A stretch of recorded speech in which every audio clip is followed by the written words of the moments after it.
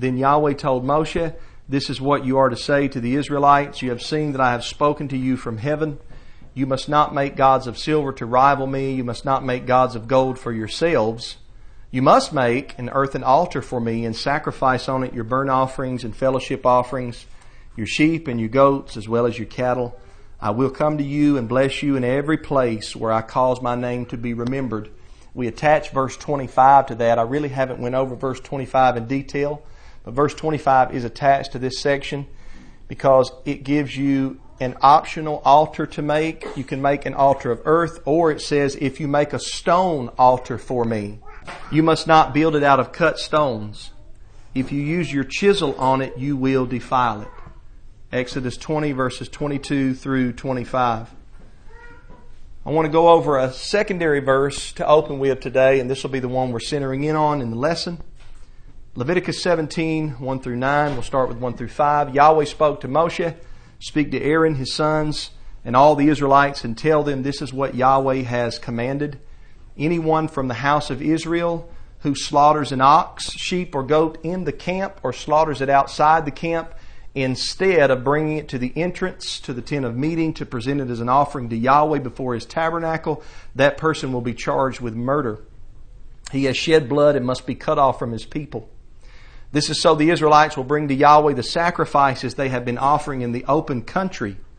They are to bring them to the priest at the entrance to the tent of meeting and offer them as fellowship sacrifices to Yahweh."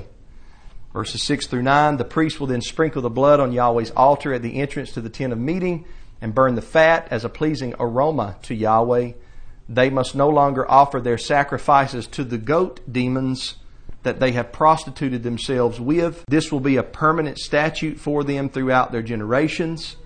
Say to them, anyone from the house of Israel or from the foreigners who live among them who offers a burnt offering or a sacrifice but does not bring it to the entrance to the tent of meeting to sacrifice it to Yahweh, that person must be cut off from his people. May Yahweh bless His word to our hearts today. So, no matter what position you take on any given subject in the Scriptures, you will find verses, if you are honest and diligent in your study, you will find verses that do not fit as well into your belief system as you would like them to.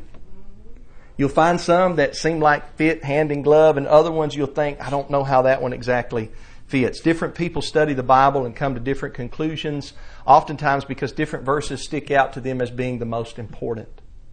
And it all goes back to something known as hermeneutics. That's a big word, isn't it? Hermeneutics. Sounds like a guy named Herman got some ticks on him or something. This word refers to the laws or the rules of interpretation, not just biblical interpretation, but we're talking about biblical hermeneutics here. How we go about interpreting Scripture or understanding Scripture. What methods we use, how we arrive at what a text not just says but means. We do this by asking ourselves questions when we read. Who wrote this? Who was it written to? When was it written? What's the overall subject? What's the minute subjects within the overall subject? Then we key in on words and their meanings, phrases and their meanings, and context, both the surrounding context in the Bible. Y'all heard me talk about the 20/20 rule that you follow, 20/20 vision. If you take a verse, somebody gives you a verse, read at least 20 verses before and 20 verses after. See? But also not just the surrounding context, but the cultural context, because the people that we read about, like in Proverbs 25 and Luke 9, they didn't grow up in America, right? They grew up over in the old country, as people call it, over in the east, not the west. So sometimes we miss understanding things because we try to apply modern culture to ancient culture, and it's not good to do that.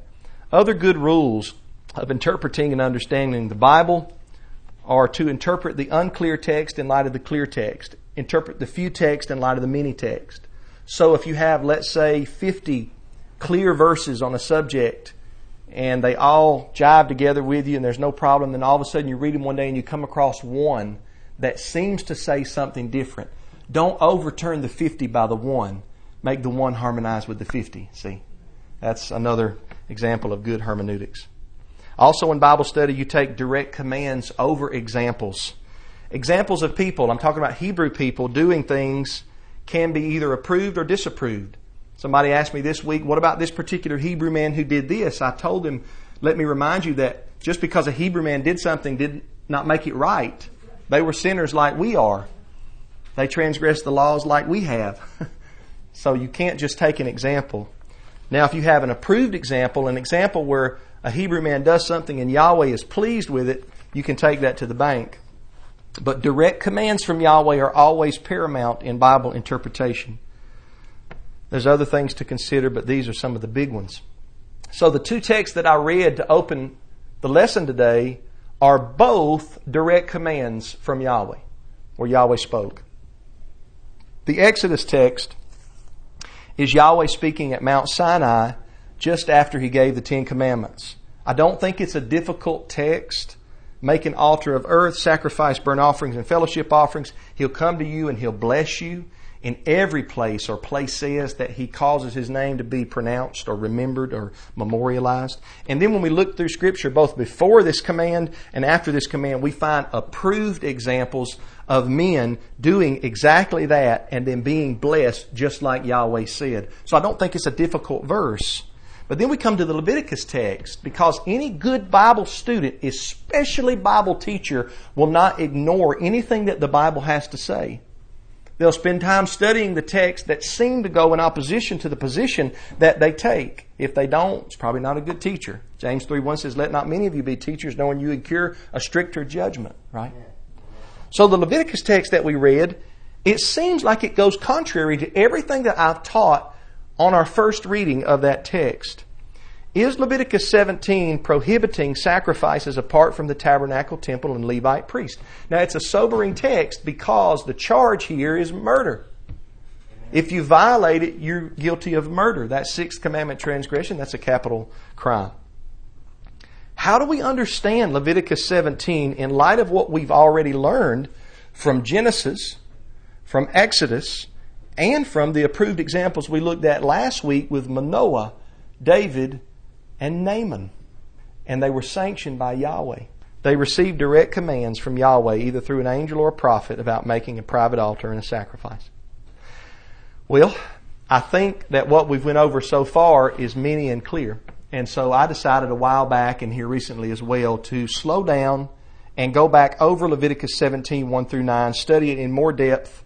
We don't have to throw our hands up. We don't have to say the Bible contradicts itself. We don't have to pit one text against another text. We just need to understand all of them in the context in which they were written. So we went over the others in detail. So let's go over Leviticus 17 today in detail. Leviticus 17, 1 through 4, again, Yahweh spoke to Moshe, speak to Aaron, his sons, and all the Israelites, and tell them, this is what Yahweh has commanded. Anyone from the house of Israel who slaughters an ox, sheep, or goat in the camp, or slaughters it outside the camp, instead of bringing it to the entrance to the tent of meeting to present it as an offering to Yahweh before His tabernacle, that person will be charged with murder. He has shed blood and must be cut off from his people. It's very serious here with a murder charge. I've actually had somebody, a couple years back, send me this text when they found out that I sacrificed or slaughtered a lamb for Passover. They sent me this text. So it's a serious charge. I'm not sure if they were saying I was guilty of murder. I'm not sure if they were just wanting my opinion on it, and I gave it to them. Didn't really hear anything back from them. But they must have viewed my actions as a violation of this particular command. But I want to remember the context here, okay? Let's do some hermeneutics. Look at the context. This was first spoken to the Israelites in the wilderness. They were at this point camped at Mount Sinai. They were still early on in the wilderness wanderings. It's the second year of their wilderness wanderings. You can easily show this by reading the last chapter of Exodus, Exodus 40, which is on the new moon in the second year of the wilderness. They set up the tabernacle, and then even though a new book starts in Leviticus, a new subject and thought does not start. It just goes right on through. Leviticus 1:1 finishes right there where Exodus 40 stops. It just flows. That's the context in the time period that we're talking about. And they're commanded here in the wilderness, second year. How many years were they in the wilderness? 40 years in the wilderness. They wandered. Probably felt like a lifetime to them. And they're commanded in the wilderness, do not slaughter an ox, sheep, or goat without first bringing it to the entrance of the tabernacle. Why? Why? Verse 4 tells us. It tells us in order to present it as an offering to Yahweh. That's the purpose. Now, key in on this. The reason Yahweh wants it brought there is to make certain it's presented to Him. Now, what many people miss here in this verse or verses is the word slaughter. The Hebrew word here is shachat, with that nice chet we were talking about in Bible study. Now, this word shachat, for slaughter, is not limited to a religious ceremonial sacrifice, which those ceremonial sacrifices carry regulations for not only how the animal is killed, but also who can eat the animal, how long it may be eaten, what particularly is to be done to the animal while you slaughter or after the slaughter. Now, I want you to think here, this will help you, think here of the Passover lamb. You have to be ceremonially clean to slaughter it. No bone may be broken of it while you slaughter it. You have to cook it whole with the head, the legs, and the inner organs. It can only be eaten on that one night, and if you bring it into a house, you can't carry aught out of the house to different places. You have to keep it in that same house. That's a ceremonial offering. That's a ceremonial sacrifice. Now think about that versus, let's say you slaughter a cow on your property to put meat in your freezer for a while. That's a slaughter. It's not a ceremonial sacrifice. You don't have to worry about the bones. You can cut the head off. You don't have to just eat it the one night. You can eat it all winter long or ever how long it's in your freezer. See?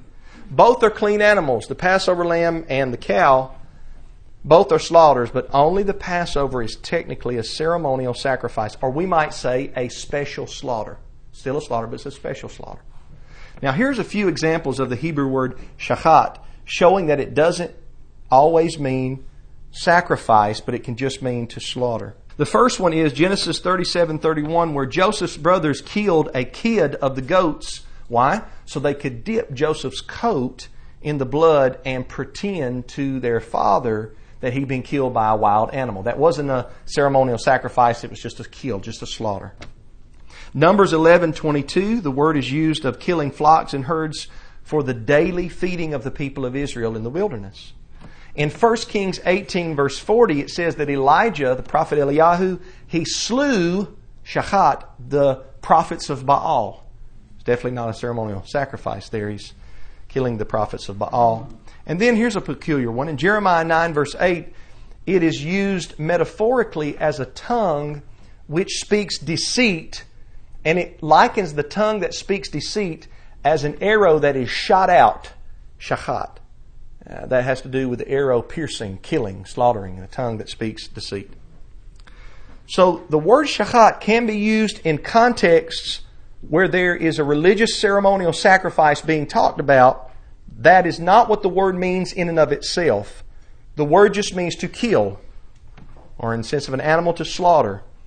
And since a ceremonial sacrifice has to be slaughtered, those sacrifices fall under the category of shachat, but not all shachat fall under the category of a ceremonial sacrifice. Hopefully you understand what I'm saying.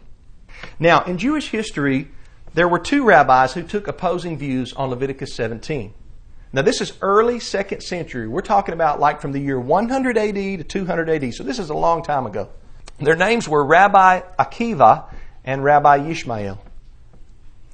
Rabbi Akiva held that Leviticus 17 was only regulating technical sacrifices, special slaughters, and not all slaughters.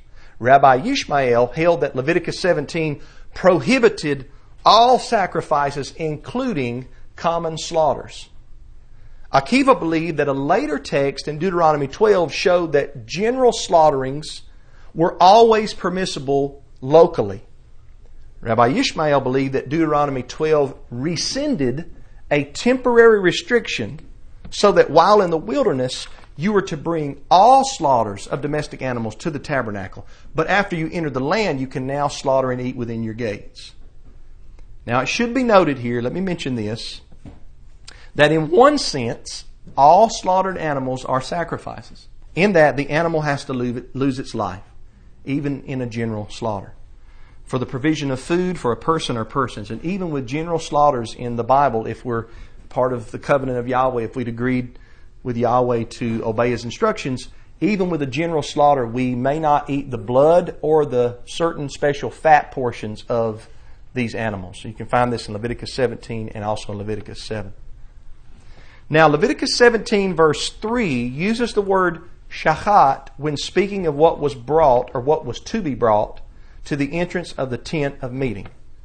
According to the overall meaning of this word, it was not just ceremonial sacrifices that had to be brought to the tent of meeting in the wilderness. It was all domestic animals that would be slaughtered in the wilderness. Thus, I believe that Rabbi Ishmael was correct and Rabbi Akiva had missed this one. Now, here's the point. See if you can see this as I tie the loop. If you're going to use this text to teach against, let's say, slaughtering a lamb for Passover, then you have to equally use this text against slaughtering a cow on your property or a local farmer's property for the purpose of putting meat in your freezer to last you and your family for a while. Do you see the point? Because 17 says not just the zabach, which we'll get into in a second, have to be brought, but the shachat, all the slaughters, have to be brought. But there's more. There's more. This is where it gets interesting. What's the reason for this command? Leviticus 17 verse 5, it says, "This is so the Israelites will bring to Yahweh the sacrifices they have been offering in the open country." This is important. The sacrifices they've been offering in the open country is what Yahweh wants to get away from here, and He wants them to bring them to the tabernacle to present them to Yahweh, to Him.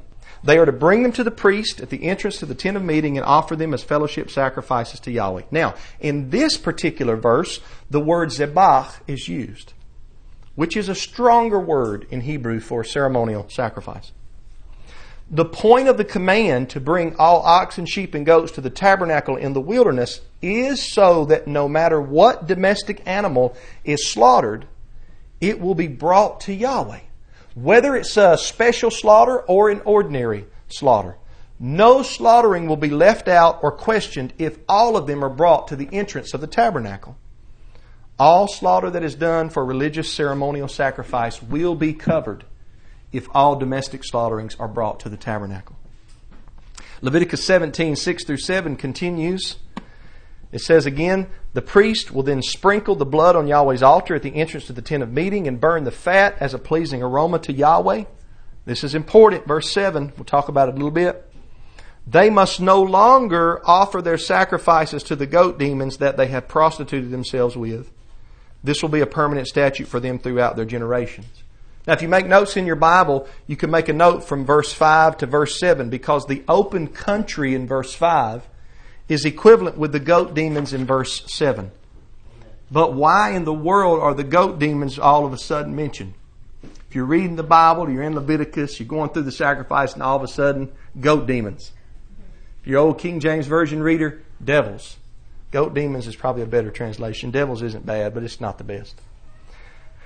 Now, first, it's important here to notice the continued reason for the command.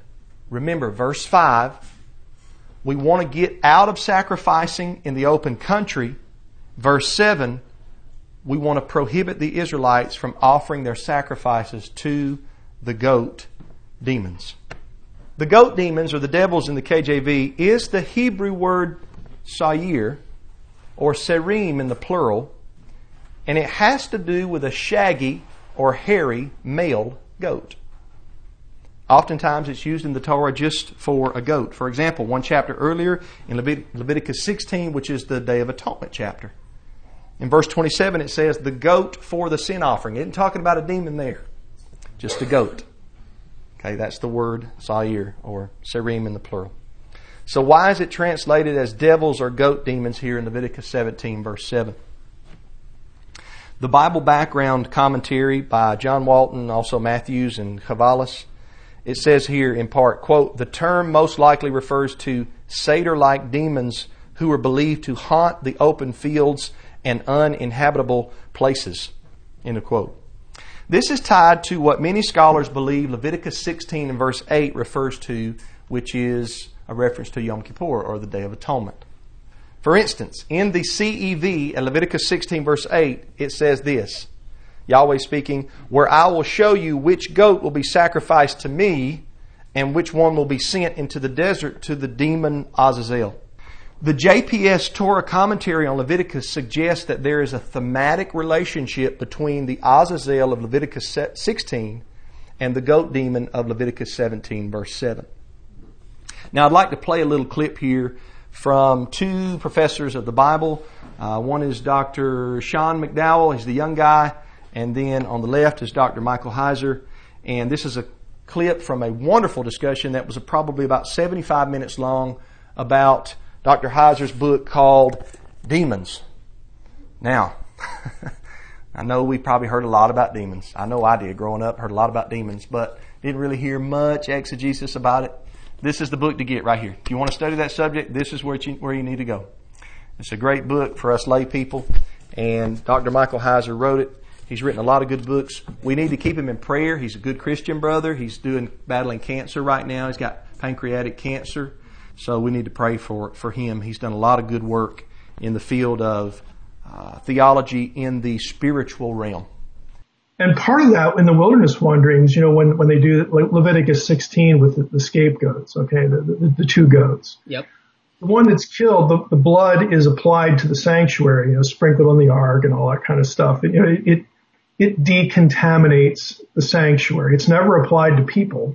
We could go for a couple hours on how we misunderstand the sacrificial system, okay? Sure. The Day of Atonement was like hitting the reset button. Like think of your computer analogy. Okay, hit the button. Now it's restored to its pristine condition like when it was made, ready for another year of use, okay? So it decontaminates sacred space. And then the other goat is not killed, but the high priest lays his hands on the head of the goat and they send it out of the camp into the wilderness. Well, of course you'd send it into the wilderness because that's where all the anti-Eden stuff is.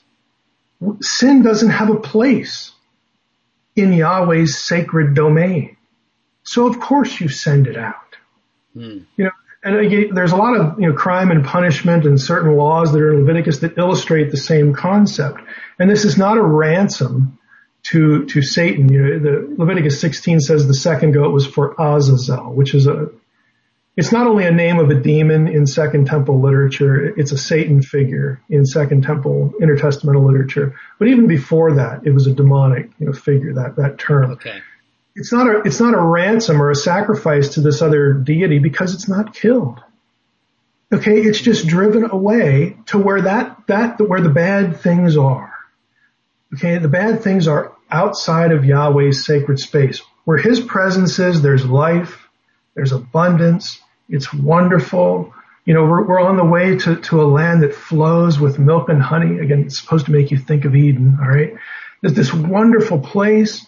And on the way, we're all together collectively in the camp of Israel, but outside the camp, we don't want to be outside the camp because that territory is not sacred space to Yahweh, is it?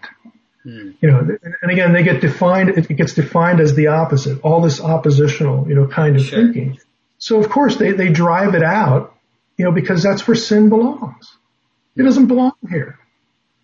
And of course, when Jesus encounters Satan, the Holy Spirit drives him into the wilderness. Well, where else would you expect to find Satan? Of course he's out there. He's not, again, in sacred space, the holy, Jerusalem, it's oppositional binary kind of thinking. Yep. It's there to illustrate Eden and anti-Eden. Now, among the Israelites, what this is a carryover from the worship in Egypt. I want you to think here for a second to set this up to the episode of the golden calf in Exodus 32. The Israelites were trying to worship Elohim through the image of the calf because they inherited this form of worship from being in Egypt for so long. Well, the same thing was done in Egypt through the image of the goat. The male shaggy goat was seen as a representation of a demon deity, and thus the Egyptians would erect statues of goats across their nation. Now, This is actually where the popular image of the devil comes from. With the horns, a goatee, and cloven feet, and a tail. This is where it comes from. Some cultures call the goat demon Pan, P-A-N. Our English word panic comes from the Greek word panikon. Panikon actually means pertaining to Pan, and the reason that we came to use it in the sense of panic is because it goes back to the fear that was struck in one's heart when the goat deity Pan appeared to them. They were scared and they panicked. That's where we get that word from. Now, this false worship had become ingrained among the Israelites because they stayed a long time in Egypt. You can take the Israelite out of Egypt, but you can't always take Egypt out of the Israelite. Amen? Amen? So it takes them a while. They'd often, because of this, they would perform syncretism. That's a fancy word that means you blend the worship of Yahweh with the worship of other Elohim. Thus the golden calf in Exodus 32 and the goat demons here in Leviticus 17. Now, in the book of Joshua 24:14, after Moshe was passed on and Yehoshua still urges the Israelites, he says this, "Get rid of the Elohim your ancestors worshiped beyond the Euphrates and in Egypt, and worship Yahweh." So they're still struggling with this at the end of the book of Joshua. As a matter of fact, in 2 Chronicles 11:15, it says that Jeroboam appointed his own priests for the high places, the goat demons, and the gold calves he had made. You won't find a reference to the goat demons in 1 Kings 12. That's the more popular text about Jeroboam's false feast. But you find the reference to the goat demons here. Leviticus 17 verse 7 says the Israelites must no longer sacrifice to the goat demons, showing that this was still going on to some degree in the wilderness. The command here in verses 1 through 9 to bring all slaughterings to the entrance of the tent of meeting would stop or at least slow down the false worship they inherited from Egypt. Now, I would like to suggest to you today that this command in Leviticus 17, 1 through 9, was a temporary restriction that was put in place in the wilderness in order to teach the Israelites and get them in the habit of slaughtering and sacrificing only to Yahweh and not using any image, whether a cow or a goat, to try to depict Yahweh and kind of syncretize that worship and bring Egypt out into the wilderness. I used to help Brother TJ coach in a kids softball league. And I remember one time he asked me to help him coach, and we had the small team, ages 5 to 7. We had the team where the little girl would sit in the outfield and she'd pick flowers while the game was going on. I remember one time a ball hit her slap upside the head because she wasn't watching, and we had to carry her to her mama. And me and Brother TJ learned a lot of patience that year. Bless her heart. One thing that we were allowed to implement in that particular league was a tee. And you would put the tee on home plate and you set the softball on it, and the softball would sit stationary, so it made it easier for the little 5-year-old. David, my son, played and he was 5. It made it easy for the little 5-year-old to hit the ball, and they felt so great, and they'd hit it and run to first base, and they felt like they climbed Mount Everest or something. I just thought it was so wonderful. So the tee is there to teach them, but the tee doesn't stay in the next level up. You graduate after 5, 6, and 7 at ages 8 through 10 or 8 through 11, I think it might have been, and you hit a moving ball, and there's no more tee involved. And I think that's what's going on here in the wilderness. There's a temporary legislature whereby Israel, as little children who have just exited pagan Egypt, they're learning how to slaughter properly. In the future, they would graduate and be able to do the same slaughtering and stay loyal to Yahweh and not have to worry about the golden calves or the goat demons anymore. And they would be able to do it privately at times due to being in a long journey or persecution or dispersion or distance away from the central worship location in the land of Israel. Now, some people object to this view based on Leviticus 17:7b, where we read, "This will be a permanent statute for them throughout their generations." So, Matthew, you're saying it's temporary. It says it's a permanent. But what that objection fails to recognize is what exactly the permanent statute is. What is permanent is not bringing all the slaughters to the entrance of the tent of meeting, but what is permanent is that Israel not offer their sacrifices to the goat demons that they have prostituted themselves with. That's the connection from 7a to 7b. That's what's a permanent statute throughout their generations. Now, if we continue to read in the Torah, we get to Deuteronomy chapter 12, verses 15 through 25. And this really is a whole nother sermon, but I want to get it in here in this one in brief. In Deuteronomy 12, 15 through 25, in the 40th year of the wilderness wanderings, shortly before they go into the promised land, there's a second giving of the law. And in verse 15 through 25, it says that there's going to exist a situation where a person was far away from the central location of worship, and they were allowed to slaughter and eat meat within their gates, whatever their soul desired. It says in Deuteronomy 12, if you come into the land and you have a strong desire to eat meat, you may do so. Don't tell that to your strict vegetarians. I've got myself in trouble with that before. But that's what Deuteronomy 12 says. It just says, make sure do not eat the blood and don't eat the fat portions either. Those belong to Yahweh. The life of the flesh is in the blood and the fat belongs to Yahweh on the altar. Granted, the chapter does say to bring all the burnt offerings, sacrifices, and personal contributions and the tithes to the central location of worship. But again, this command is specifically when all the tribes are at rest in the land and a theocracy is in order. Let me make a quick point on Deuteronomy 12:21 on the bottom of the screen, and I'll continue to study this further in my study time. I want you to notice the phrase, if and then. If the place which Yahweh your mighty one shall choose to put his name is too far from you, then you shall kill of your herd and your flock. This is significant because it sounds like there is permission given in one situation that would normally be carried out another way if one was in close proximity to the place. If you could always slaughter and eat meat in your gates all the time, then the if-then clause in verse 21 doesn't make any sense. But it would make sense that you would normally do something one way if you were in close proximity to this central worship place. But you would do something different if you were far away from this central worship place. Now that's significant. That's a technical point that's very important in the sermon here.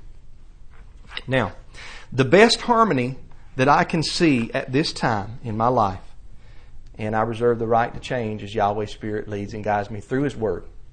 Through His Word. I'm not talking about leading and guiding me apart from His Word. I'm talking about leading and guiding me through His Word, because I don't know everything that there is to know. The best harmony I can see is that in the cases where we're not at rest in the promised land, in a theocracy or a theonomy, and we're either in a Genesis-like environment, too far or far away, or we're in a semi-captivity, that private sacrifices may be made. They are permissible. I think that this makes sense of the altar of earth in Exodus 20, 22 through 25. Built in the places, plural, that Yahweh puts His name. Now, some people I know are going to think that I'm stretching Leviticus 17 to say that it's temporary. But let me remind you of this as I close. And this is the sticking point. Let me remind you that this is what the other side says about Exodus 20, 22 through 24. They say Leviticus 17 is permanent and Exodus 20 is temporary. And the examples in Genesis are temporary. They only lasted up to a certain time. So I guess what you have to do is decide which argument holds more weight. To view Genesis and Exodus 20 as temporary, or to view Leviticus 17 as temporary. Now, I've given you my reasons in these lessons for viewing Leviticus 17 as temporary, and a big reason is that this view allows for the approved examples of private sacrifices to Yahweh commanded by both angels and prophets that are directly sent by Yahweh. It allows these sacrifices in various locations to breathe freely. Yahweh accepted Manoah's offering in Zorah, David's offering on the threshing floor of Arana, and Naaman's offering in Damascus, in a foreign land, along with others like Gideon, Saul, Samuel, a group of Israelites at Mizpah. All of these can be understood best by letting Genesis and Exodus control the general rule of law, and Leviticus 17 be a restriction in the wilderness for teaching the Israelites we can't do this to the goat demon anymore. We've got to bring it to the entrance of the tabernacle and only do it to Yahweh. Put the T in place till you get it. We'll take the T away and allow these private sacrifices in certain situations to be done. This book of the law shall not depart from your mouth, but you shall think on it day and night. Be careful to do what Yah tells you to do, so that you will have good success. Don't turn to the right, don't turn to the left, but stay on the narrow path. Be careful to do what Yah tells you to do, so that you will have good success. Now, Yah, we bless you. I love everybody.